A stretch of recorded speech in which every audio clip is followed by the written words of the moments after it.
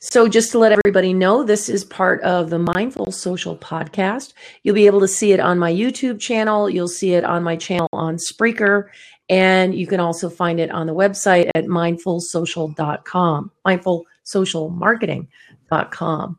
And my guest this week is Adam Helway, one of my really bestest buddies and somebody that I've done a lot of podcasting with over the last few years.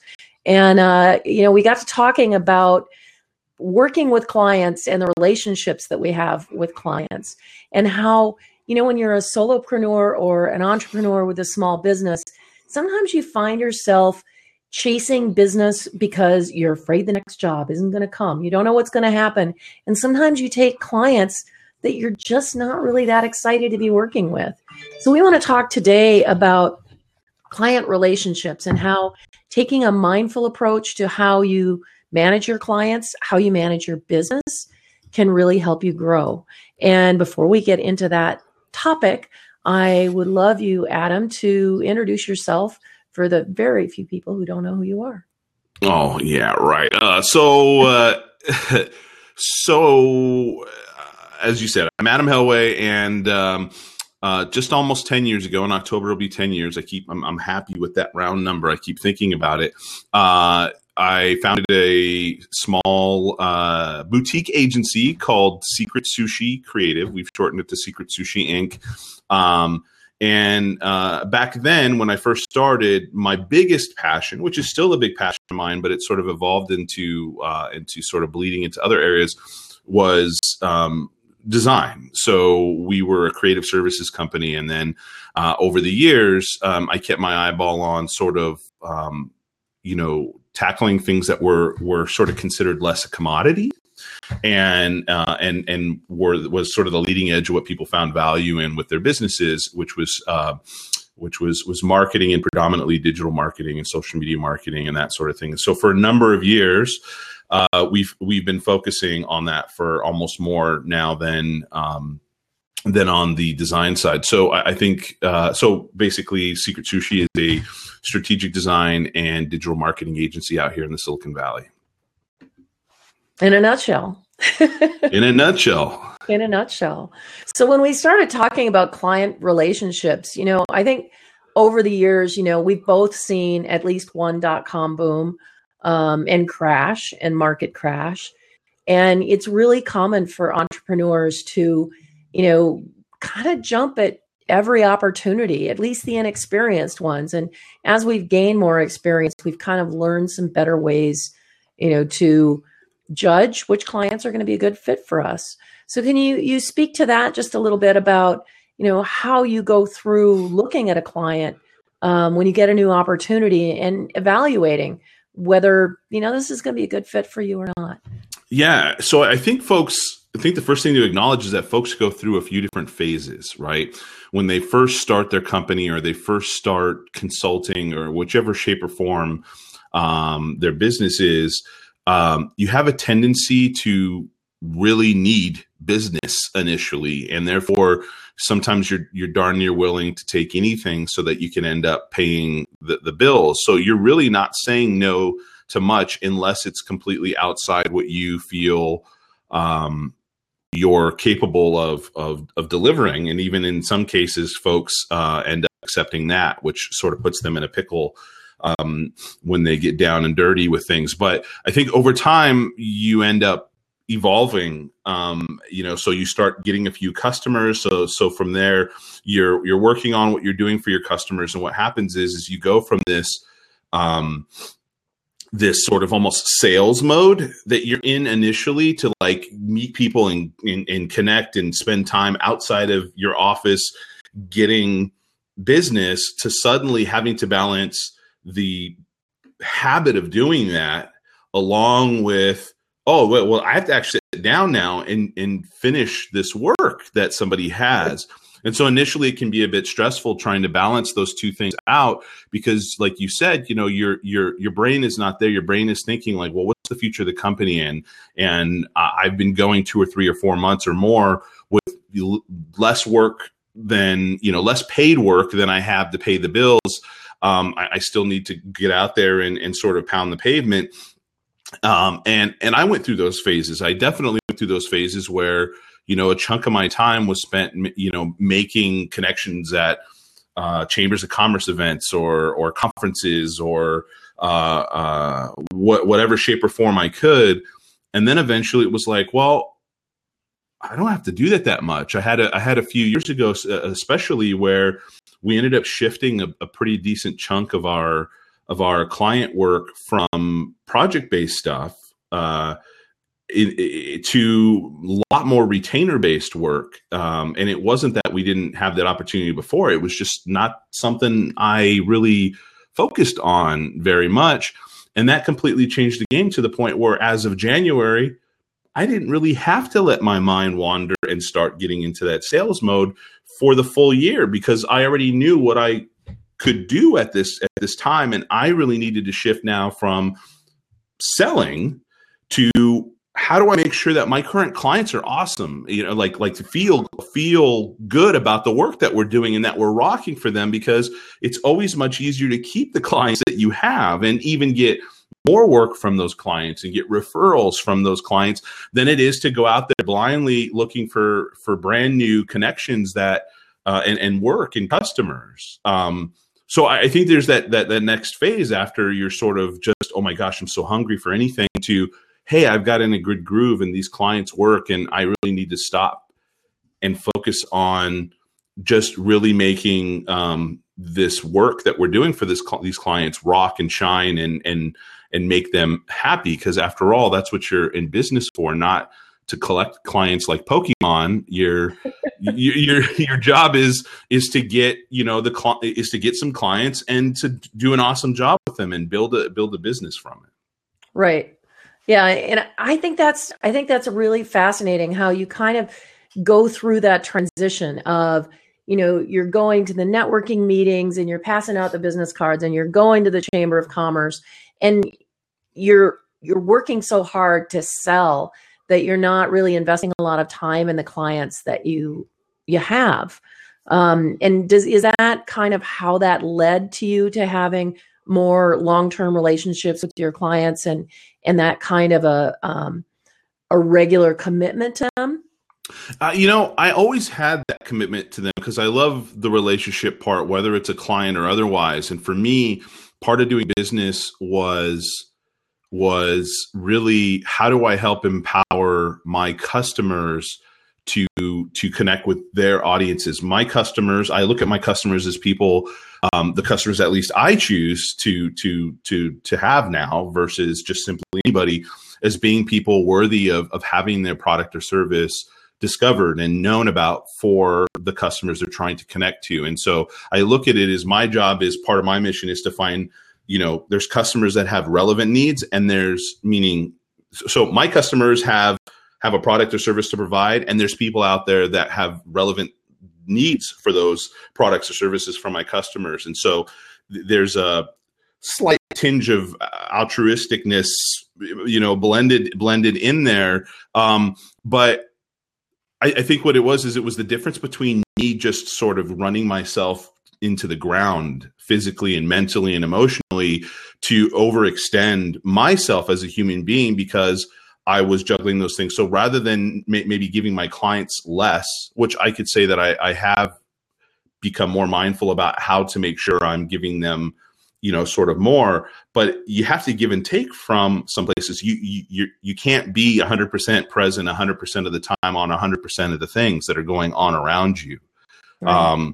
So I think at that moment, it was about realizing that I couldn't be 100% on the sales side or 100% on even, for instance, taking care of all the work, because I know how to do just about anything we do at the company, but doing it all myself is not the best way of doing things. It's not realistic. It's not the best route. And ultimately, it isn't beneficial to the companies. It's actually more beneficial for the companies to have a certain portion of who I am from a leadership standpoint of the company and strategic standpoint. And for, that's why they say, find people that are better than you at doing X, Y, and Z at your company. Those folks can be mindfully present within that particular thing that you need them to do, so they're not actually sort of enveloped and distracted by all the other stuff going on. And as the person running the company and interfacing with the clients, I need to be in that same position so that I can give the best of what comes from me. And I'm not really always great with that. I've gotten better at it. I know we've got Steve, for instance, Nobody's here perfect. in chat. Yeah, I know we've got Steve here in chat, and Steve and I have had a lot of discussions with that. You and I have had a lot of discussions, and I think that's part of it, is also always being hard on yourself. If you're like, look, I got to do better and I have to do better. And sure, it's great to improve. It's great to work on ourselves. But there comes a moment when there's people that depend on us, in this case, particularly our clients, where we have to just sort of pause for a second and say, at this moment, this is what I need to focus on. There's people in companies that need me to take care of this thing right at this moment.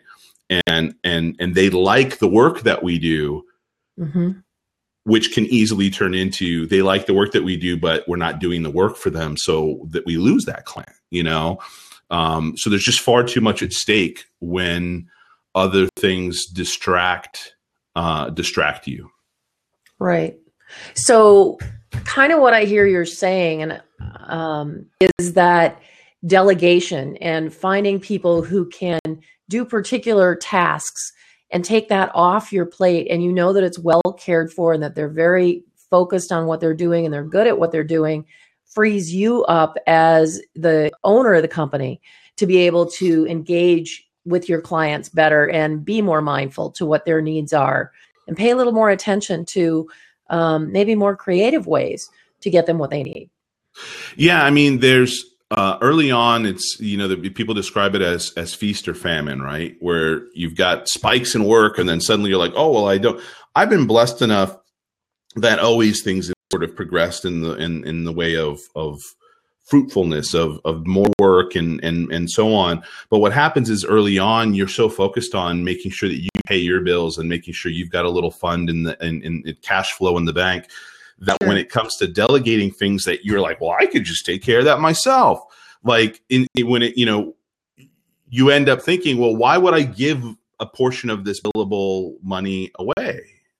And then realizing like that's the way that you actually grow the business and you do more. Ultimately it's about the long term. It's about the long-term relationship with the client. It's about the long-term life of that company. And sometimes if you get caught up, I mean, that's sort of almost the flip side in some cases, where at the moment a client needs you to work on that work right then and there.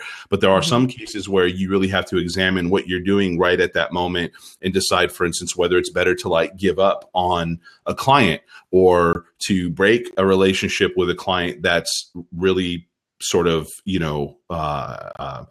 poisonous for some reason, or to make some other decision that actually is more about being present in the future of your company rather than right at that moment, because you're just going to kind of keep dragging yourself through a level of misery that's going to have an impact not only on your business, but ultimately actually on your other customers as well. If you got one customer that ends up dragging your time and eating a lot of your time, where you've got three customers that are very respectful of your time and don't ask more than what they've paid for and that sort of thing. Ultimately the other customer is much more expensive, both financially and mentally and physically and all that sort of thing. And it's not just you that ends up paying for it with your time. It actually is all the clients that you could be serving with that time and your own company. Mm-hmm. That comes right to a question that I think both Steve and Karen have had in the chat about how do you decide, when clients are really, when spending a lot of time on a client is really worthwhile for both you and the client. And, if the relationship just isn't working and you're getting one of those clients that is toxic to your success and maybe even to their own success, what do you do about it? How do you make those decisions? So, I mean, I think at all times having an honest, for me, I don't pick clients unless I know that I can have a honest conversation with them, period. Crucial. If I can't have an honest conversation with you, if I feel like I'm going to get kicked around by the client because the client feels that everything is completely, like they know better on all these things they've hired me for, then they don't need me, really. They don't need me. I want to work with a client that, in the same way that I have personal relationships, my professional relationships this is a two-way conversation. This is me and you bringing our best ideas to the table, coming at things from our own personal and professional experiences and coming up with the best idea. And I want to respect you as the client. And I want you to respect me as the person that you've hired to help out with this. If you need, I made a conscious decision early on to not position me or the company as one which could do work that monkeys on a keyboard could take care of. Okay. You need somebody that's just going to bang away at something. Don't hire me. That's not what I'm here for. We're not monkeys. One of the things, we're not monkeys, and so one of the things I've sort of got behind in the last year or so is, you want to hire us because you don't just want a company that works with you. You want a company that thinks with you. Mm-hmm. Okay. And that means there has to be a certain level of respect. And respect doesn't it's not a diva thing at all. It's just about, being a human being to each other. And there's a lot of toxicness that goes on in corporations and other companies where people are butting heads and fighting about things and all that. And you know what? They can keep that stuff to themselves. I'm not interested in working with companies like that. So making a conscious decision, whenever I have a conversation with somebody, I'm usually feeling them out to see, are we going to connect? Is this person flexible in any way? They're likely, for instance, taking on somebody to help with digital marketing because it's out of their realm or they don't quite understand those things. So if I've got to come and help them buy in on new concepts, then a certain level of flexibility and sort of understanding and just plain listening. It doesn't mean they got to listen to everything I say 100% without challenge. That's not how I see it. But if those things are present, then we will have a great relationship. And if I don't see those things present when we're initially talking, then I know that there's going to be a really big drag on everything that's going on between that customer themselves and all the rest of the folks. And so I know, like, for instance, Steve, and probably you can attest to conversations we've had about, I do have, I've got a customer or two that takes more effort and time. Or at certain points, I probably, as much as I sort of say this, I do have a bigger tolerance for patience and things than some other people. You're a business masochist. Yeah, exactly. And so, I have a bit bigger tolerance for it, and I put up with it. And part of that in me is the sort of, look, if I can tackle these tougher challenges, then I'll learn from them and I'll be able to apply them to create better relationships in the future. So I look at that as a long-term goal from that perspective. Mm-hmm. Now, Karen asked a great question in the chat about, how do you, if you have a written strategy, is that going to help you work through this? Is that part of your process when you first start talking to a client to say, okay, we're going to line out exactly what we're going to do here and what the deliverables are on both sides, not just on your side, but also on the client's side? Does that help? Sometimes, most of the time. Sometimes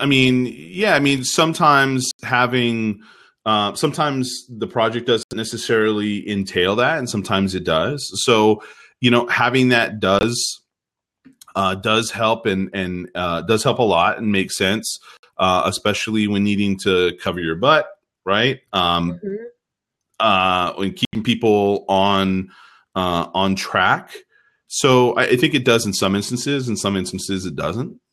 I think it helps to set expectations too, because I think a lot of clients at certain levels especially clients that are small businesses. Maybe they're just getting into social, they're just getting into digital marketing. It's all scary and new and they have no idea what to ask. So setting those expectations for them and, okay, this is what we're going to do. And no, you're not going to get 20,000 followers on your Facebook page in a week. So, those kind of things help a lot. I don't always write that into the contract, but I think setting those very clear expectations can help people not be quite so toxic because you've been very clear about what the expectations are. And, that helps you both to fall back and go, look, we set this up and this is what we said we were going to do. And, here's what the process was. But it can be very challenging even then, because some people don't know how to interpret the contract either. Yeah, I mean, I think to me, what I've found most useful is in establishing a human tone and human relationship with folks. And what I mean by that is, it's the way that I am, but I found that it's something people enjoy and they like. Is that I spend a great deal of time listening and then actually reflecting back on like I've got clients a lot that say, I don't know the terms for this, or I'm sorry that I don't know much about this or whatever. And you know what? Those are vulnerable moments for them that can sometimes be taken advantage of by other folks in our industry or other industries, whoever it is that they're trying to hire for whatever job. Mm-hmm. And so I think never sort of taking advantage of that to position yourself above the client. Okay. Your job is to bring down those walls and to get them to understand that, you're not here to be that gatekeeper of all the jargon and all this stuff that you're going to throw at them in order to show them how much that that your job really is to build confidence with them when you have those conversations and to allow for those vulnerable moments to happen where you can be vulnerable as well to show them like, look, we're in this together. We're on the same team. As soon as you start to change it to, we're not on the same team, that it's me against you in some fashion or form. And, I've had that happen a few times with a couple clients where I really wanted to just kind of put my foot down. Mm-hmm.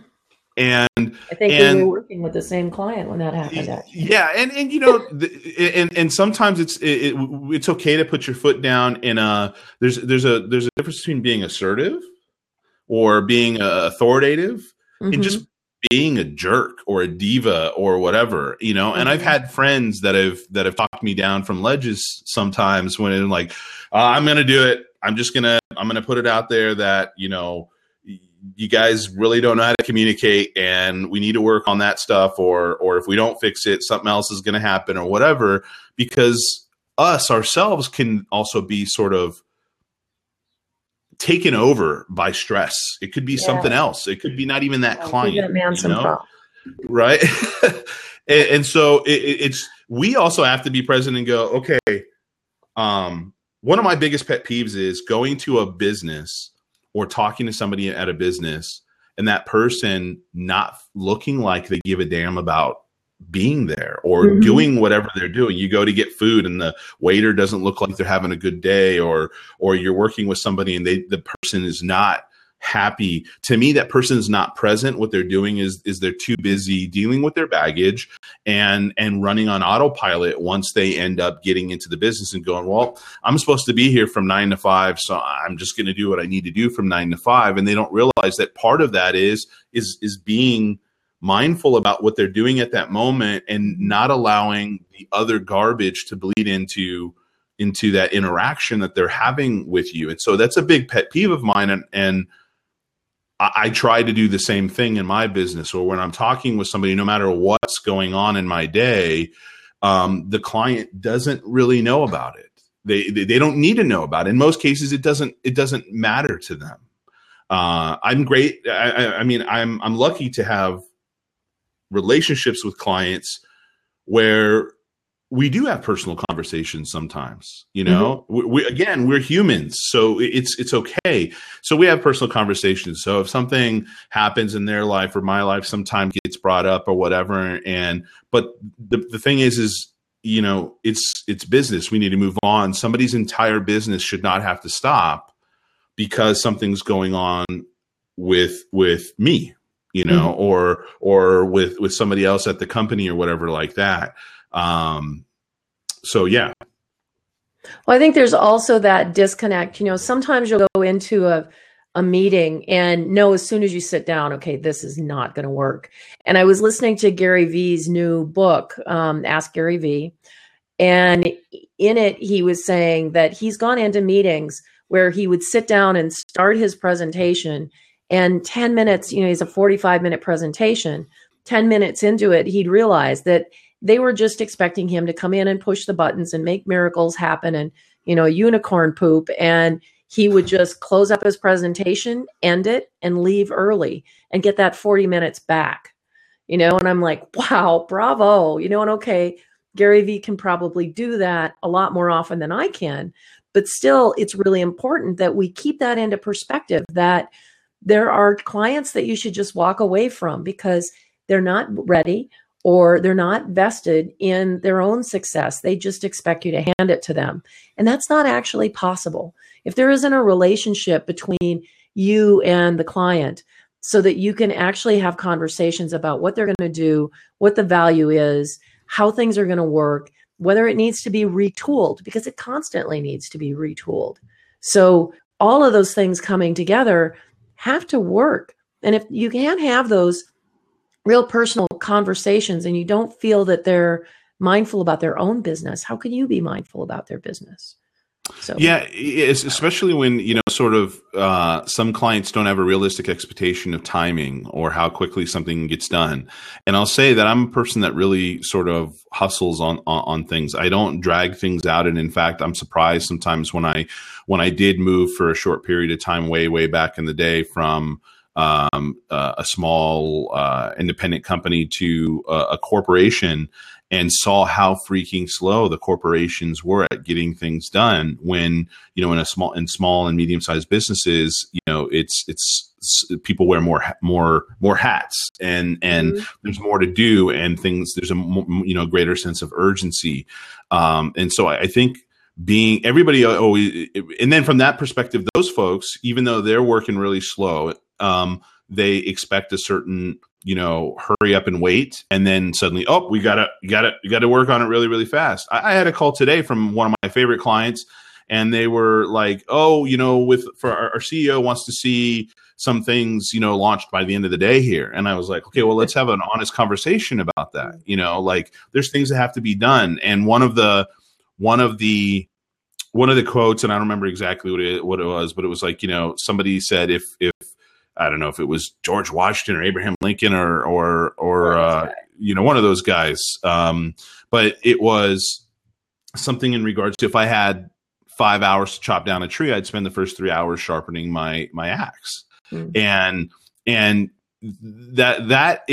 for us is something we have to be mindful of. Is we have to be mindful and say, like, there's actual work that has to happen ahead of time before the work actually goes full steam ahead, that will make everything run smoother, that will make the work get completed faster. But the perception of being busy, the perception of momentum, is what the client might be looking for at that moment. And you can't get caught up in that perception. That perception just ends up rolling downhill to you as a vendor consultant, and you end up having to cover that gap, right? You're the one that's got to be busy, not the client. The client's coming in. Unless they don't have the deliverables, and then you can't do anything. Yeah, I mean, if and they don't have the components that you need to move the thing forward, you know, but they expect it done today, but they're going to get that to you at like noon. You know, I run into that a lot. And I think that's the other thing, is that there is that give and take in the conversation you were talking about, where you have to be able to have a conversation with them about, okay, if you want that, this has to happen, this has to happen, this is what I have to do. And is that really what you want to happen right now? And how are we going to do it in the future so that we get that a little more in advance? Because you can't always have it that way.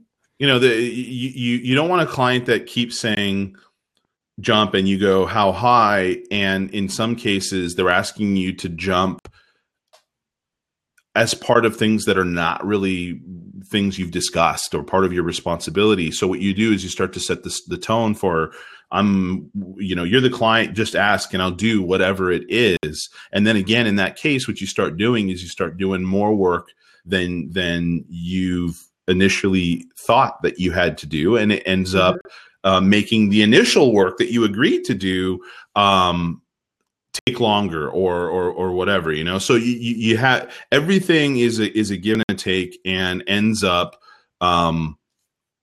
impacting what you're doing either internally as a human being, from your mental state to the other clients that you have at your business, and then ultimately even the work that you do for that client. If that client is going to be disappointed with you because you can't deliver on the one thing that they asked you to do that wasn't actually part of your responsibility, then you're going to lose that client in the long term.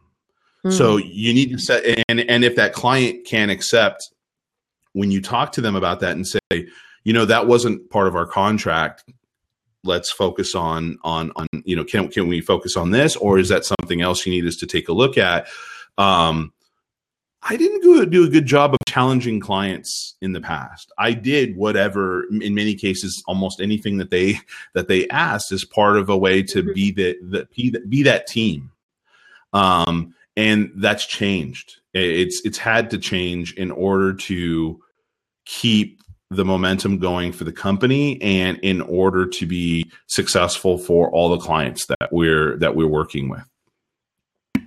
Well, and I think clients need to understand how much collaboration there is required, especially in this business, which changes so quickly. And I think, they expect us to have a lot of skills that are always ahead of the curve. And, that speaks to a question that Steve had about how do you keep those skills sharp? And for my part of that same question, how do you find the time to stay ahead of the clients and what's going on in the market? How do you, do you chunk time for that? How do you continuously educate yourself in what's new and what's hot and what's going to work for your clients specifically? I'm just passionate about it. So for me, like when the day is done, I'm still reading a lot, or I'm still, listening to things a lot or whatever. And so for some folks, they like reality TV. Some folks like documentaries. Some folks like history. I like TV shows. I like geek stuff, all that sort of thing.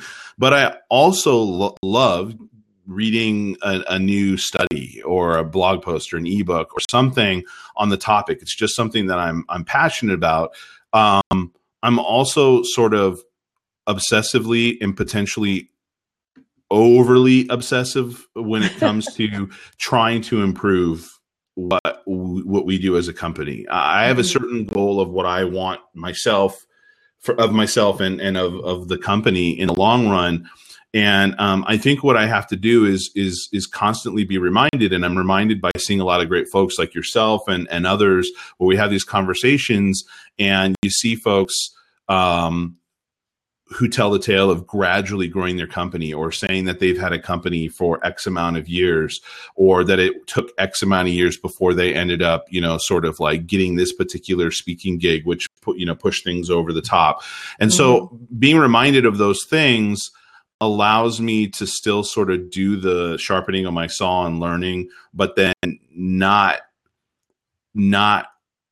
blow my whole time, blow all my free time in doing so, because I know that I still need to loop back and I need to take care of the day to day at the business. That the company is the company is almost 10 years old, and there's a lot of folks out there that it wasn't until, say, their 7th year or 10th year or 12th year where they really turned the corner in a way that I'm hoping, that the company continues to go in the direction that I'd like my company continue to go. Mm-hmm.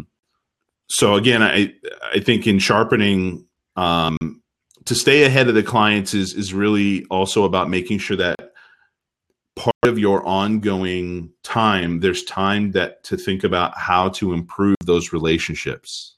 Mm-hmm. So at any given week, you have, a half hour, an hour, or whatever, to not just address the work the clients need, but what's going on in that relationship and how can you improve it? If there's something going on with the way the client communicates to you, is there a way to address that respectfully to the client so that you can bring it up to them and communicate that it's of their benefit and your benefit to find a way to focus on how to communicate differently or better or whatever. So about making those things active parts of your conversation, client management, that was one of the things that we really didn't call out. It was just a natural, organic thing that we did. But now we treat it a little bit differently as sort of a separate entity. But client management and client account management, those things are part of what clients pay for. Mm-hmm. They don't say they do, right? They don't put it down on, some do, a couple of them do. Big clients, really big clients will sometimes call that stuff out. But in general, it's expected that it's part of the service. Mm-hmm. And so it's something that all businesses really need to think about. Like, how are we going to manage this client? That part of what they're paying for and part of their happiness is not just derived from the quality of the work, but it's from the quality of the human interaction that they have with you and how you treat them. And so by putting some energy on that on a frequent basis for all your clients, it actually pays in dividends. Absolutely. I agree 100% on that. So Karen asked a question that I think is a good follow-up to this is, are you then finding part of your role is to educate the clients and let them know, okay, there's a new opportunity for us to market your product here, or, is there a new tool or a new platform that we could be using to, better market your product? How much client education do you feel like you do as part of those conversations you have? Well, let me first say that I'm finding that when I ask customers or I have conversations with customers, that being that evangelist or being that person keeping my finger on the heartbeat of those things and sharing opportunities is one of the biggest reasons why they continue to want to work with me in particular. Mm-hmm. That they want somebody, again, like I said, somebody who thinks with them and not just works with them. I've had, I think, 2 clients this year, 2 of my ongoing clients tell me, we rely on you to see ahead and let us know what we should be doing.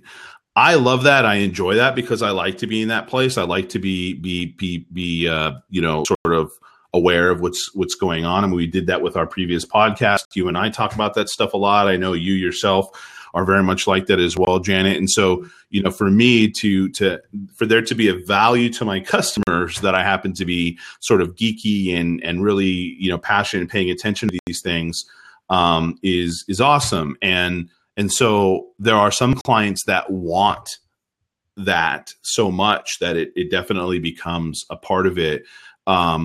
When it comes to sort of client education, I say that it normally doesn't come off as being sort of education as much as sort of like anticipating their needs and then sharing with them opportunities. I think it's about identifying opportunities and then for them to say, okay, well, I don't get it. What should I do with Blab? I see that there's been some changes on Facebook. What does that mean for me? How should we do this?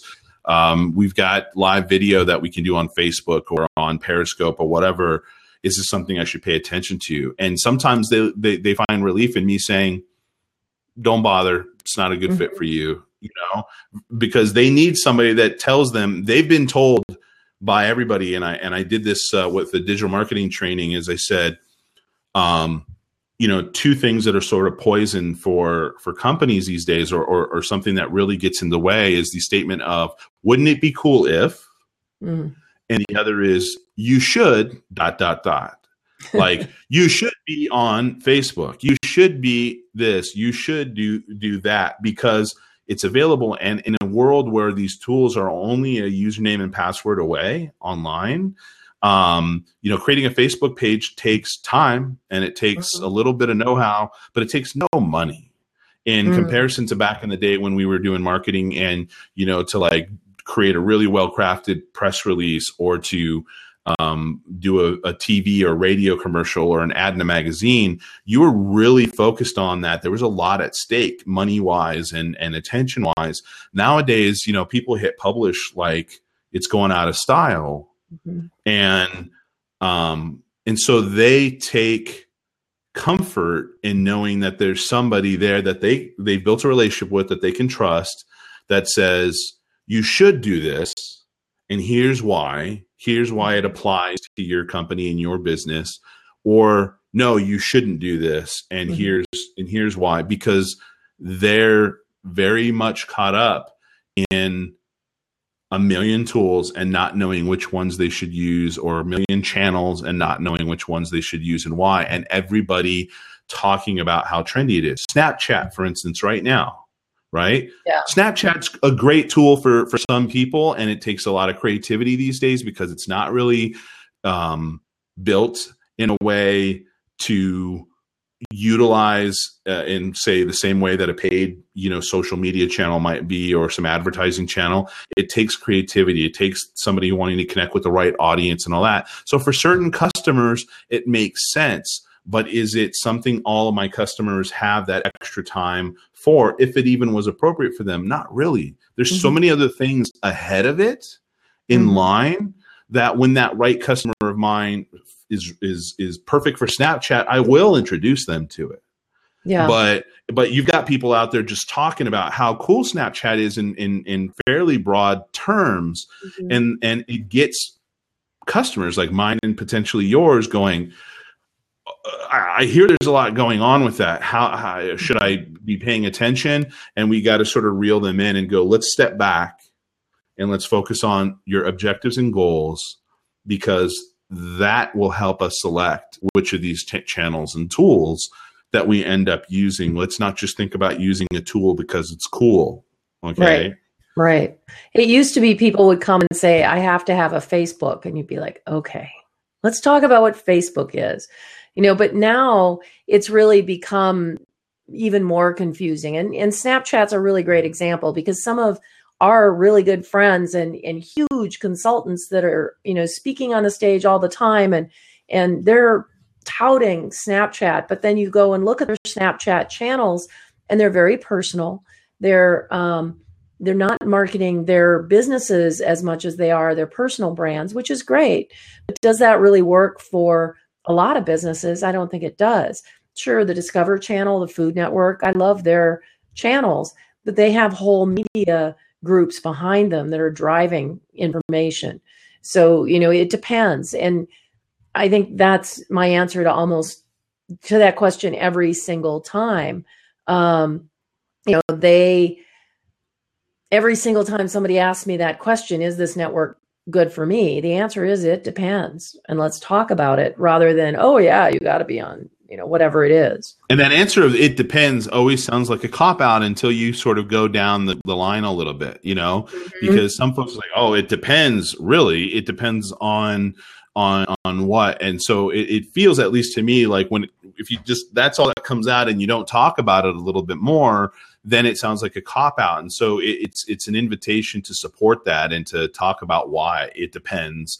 But it's totally true for every single situation, every business, even in the same space, in the same industry, businesses competing against each other. They're like fingerprints. They are unique, and they have different objectives, and making sure, as a consultant, we have to be mindful of knowing our clients well enough that we are mindful of their particular needs and objectives and goals, and also the sort of flavor and voice of who their brand is and so on. And there's a value in being able to have a long-term relationship with our clients to the point where we've invested so much time getting to know their business that they want us there longer because we've become advocates. We've become an extension of their team. We've become somebody that's looking out for their best interest in whatever we end up doing.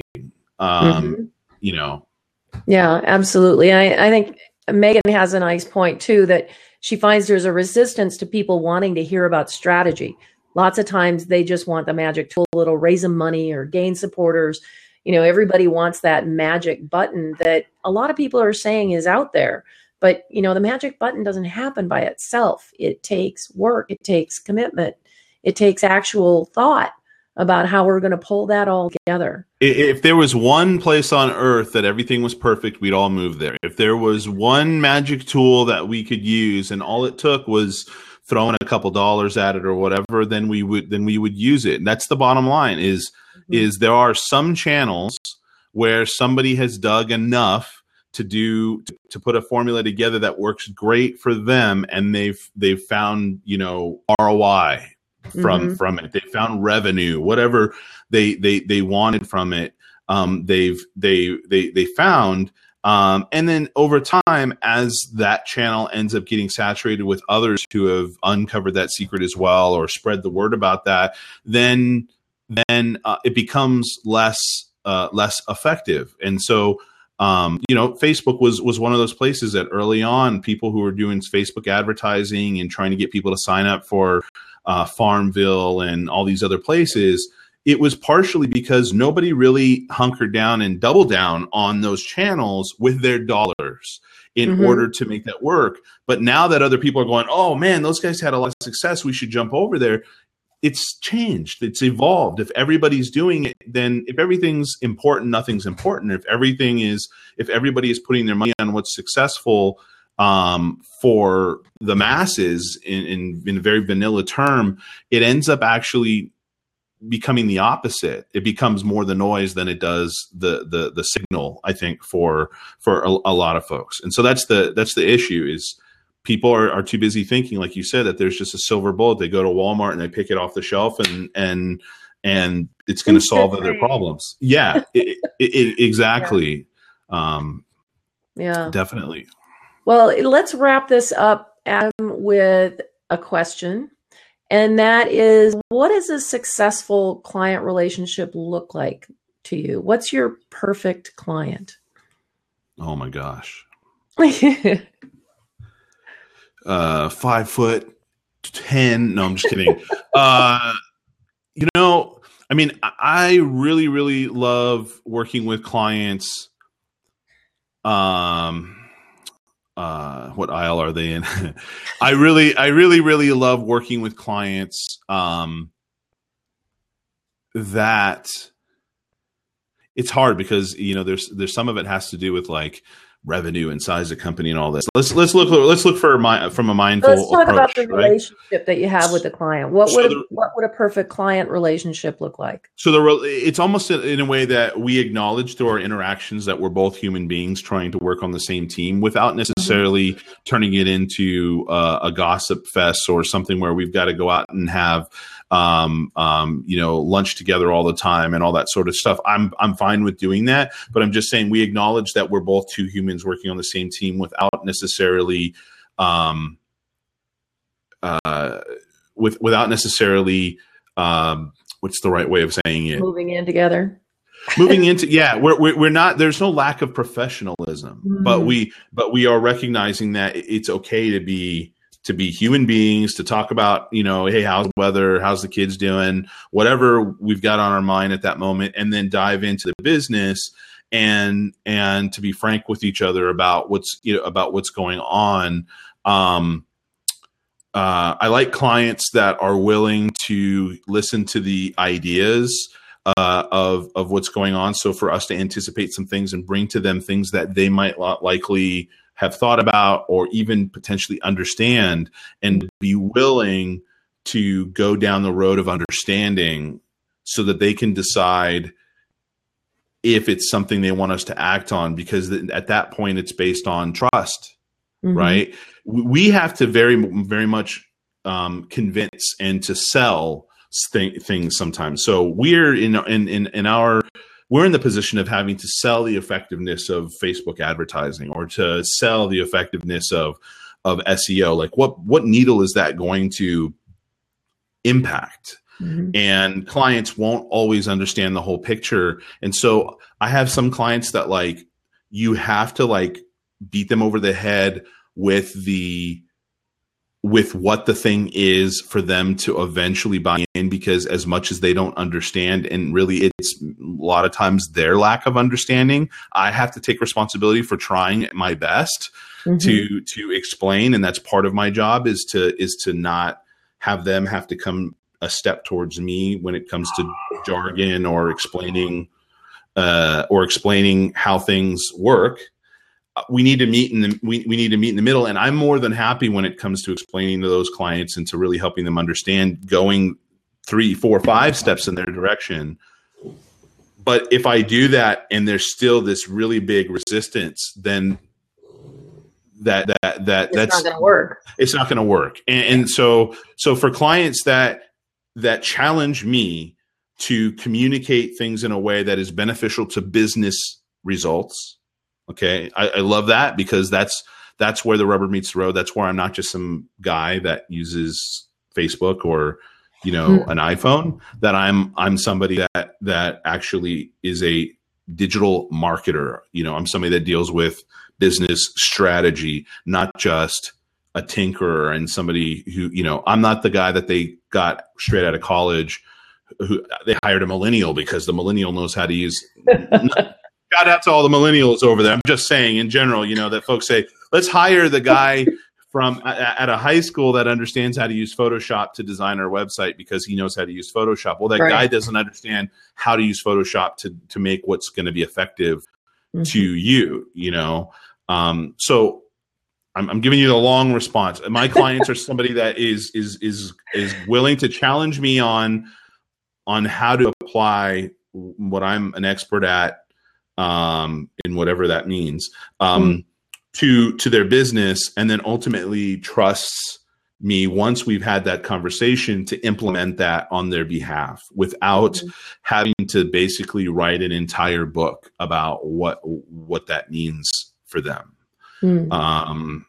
So somebody who understands about building trust and then letting me do my job.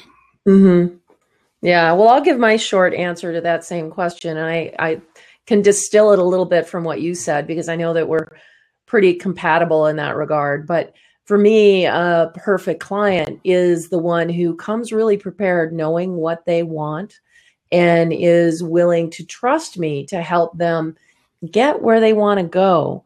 And, that we're going to work collaboratively, that it's really a collaborative thing to make them successful and make us successful.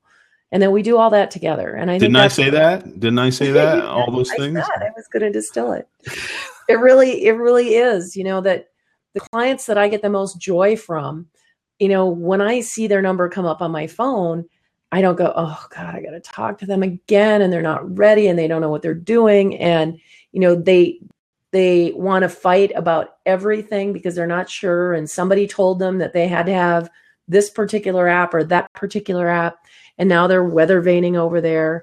I know it's really easy to get distracted. And I don't mind talking them down off the ledge once in a while, but I also want them to trust me to know what is really going on out there and to work with them and, know that I'm in it for them too, that I'm really vested in their success, because that's something that's really important to me. I don't want to work with a client who, I know is not going to succeed or doesn't want to succeed. That's not good for either of us. So, if I feel that we're both in this game to win it, then yeah, that's who I want to work with. Yeah. When you know what success is, and who I do work with. When you ask them about what their, how do they measure success, and they really understand, at least from their perspective, how they'll measure success. And it makes sense, because we've had conversations where about, how do you measure success? And they go, oh, well, this. And we go, okay, so what you mean is you want to increase your brand awareness.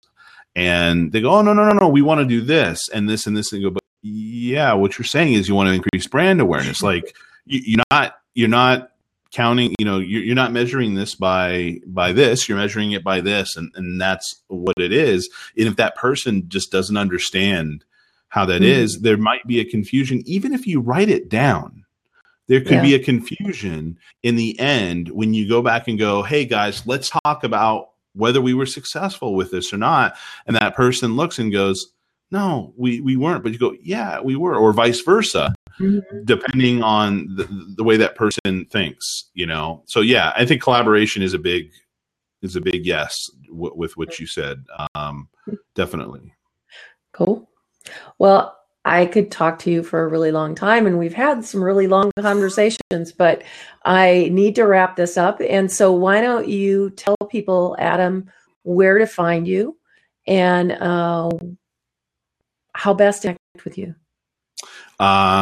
Secret Sushi pretty much anywhere. So if you look at Adam Helway or Secret Sushi, Secret Sushi on Twitter and a lot of other places, I'm more than happy to connect with people.